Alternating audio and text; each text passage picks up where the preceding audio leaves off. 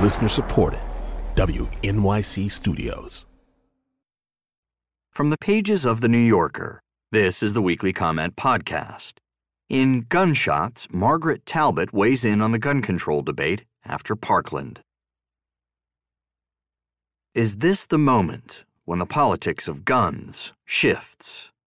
Since the fatal shooting of 17 students and staff members last month at Marjory Stoneman Douglas High School in Parkland, Florida, advocates of stricter gun laws have been asking that question, with the wary hopefulness of people who, time and again, have seen such turning points lead nowhere.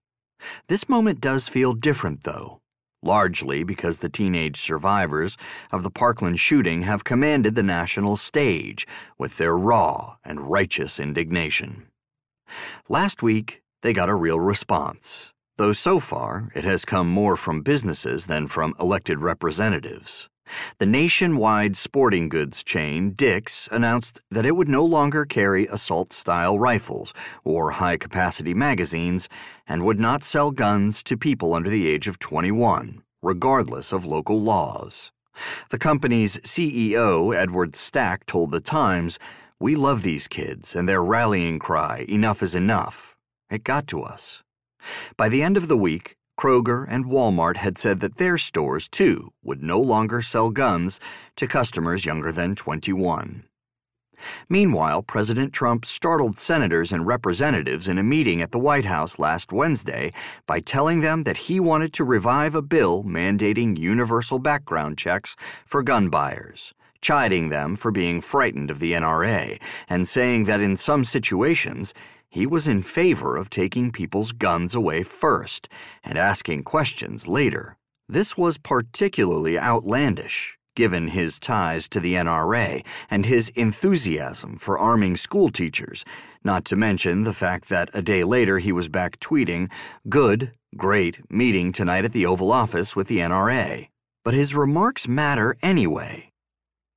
The primitive censors by which Donald Trump divides the world into winners and losers were telling him that, for now at least, the proponents of unfettered gun rights smell like losers. According to a Politico Morning Consult poll conducted last week, 88% of Americans now support universal background checks. 81% think that a person should be at least 21 in order to buy a gun. 70% endorse a ban on high-capacity magazines, and 68% support a ban on assault-style weapons.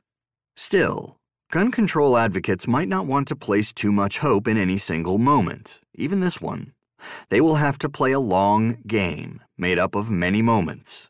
That's what their opponents have done.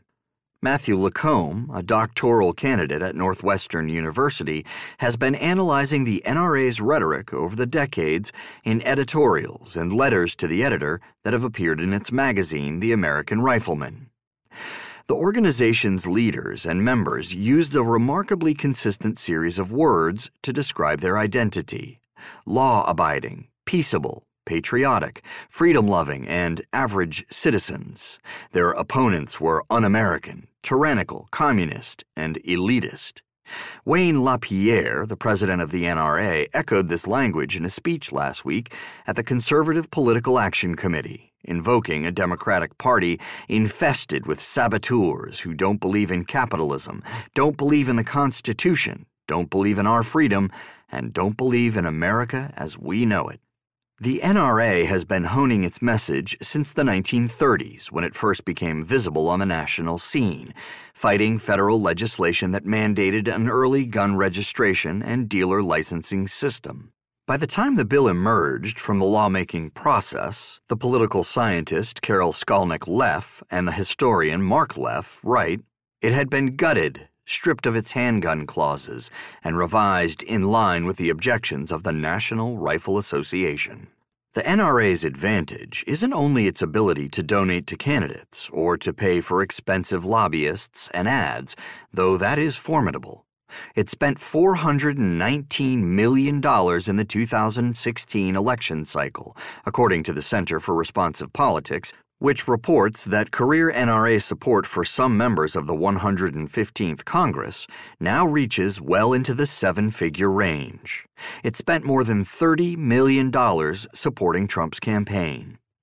But the organization also benefits from its unequivocal rejection of virtually all gun regulations, and from the way that certainty resonates. Most gun owners are not NRA members, but according to Gallup, people who want lenient gun laws are significantly more likely to be single-issue voters than those who want stricter gun laws.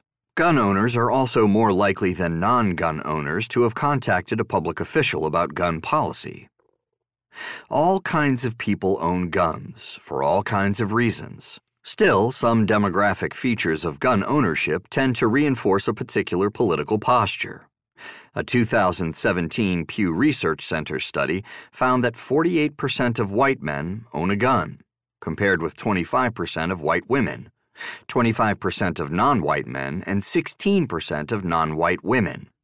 Gun owners are far more likely to live in rural areas. 41% of whites with a bachelor's degree are gun owners, versus 26% of whites with a more advanced degree.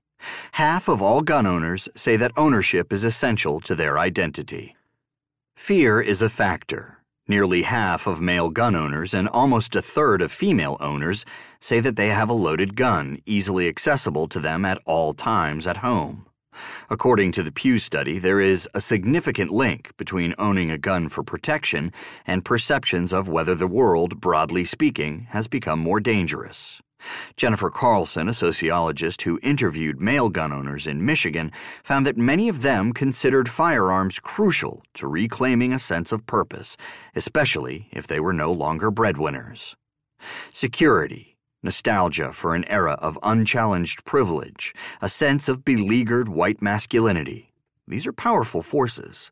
They helped get Donald Trump elected. Advocacy for gun control laws may never provide the same single-minded identity that politicized gun ownership seems to exert. But this year, again thanks in part to the Parkland students, it's beginning to take a stronger hold. People who want this moment to mean something should remember that they are the majority and that they, too, can choose, for however long it takes, to be single-issue voters. That was Gunshots by Margaret Talbot from the New Yorker magazine, March 12, 2018, narrated by Jamie Rennell. Also in the magazine this week, Catherine Schultz on stink bugs, Jiaying Fan on Chinese wineries, Adam Gopnik on Andrew Lloyd Webber, Alex Ross on Parsifal and Semiramis, Peter Sheldal on Grant Wood, Emily Nussbaum on Jane the Virgin, Hilton Alls on Jerry Springer, the Opera, and Black Light, Anthony Lane on Red Sparrow and Foxtrot, fiction by Joseph O'Neill, and more. Audible.com produces a weekly audio edition of The New Yorker. To subscribe or to download individual issues, we invite you to go to www.audible.com and enter New Yorker in the search box. To subscribe to the Comment Podcast, go to www.newyorker.com or to the New Yorker Room on the iTunes Store.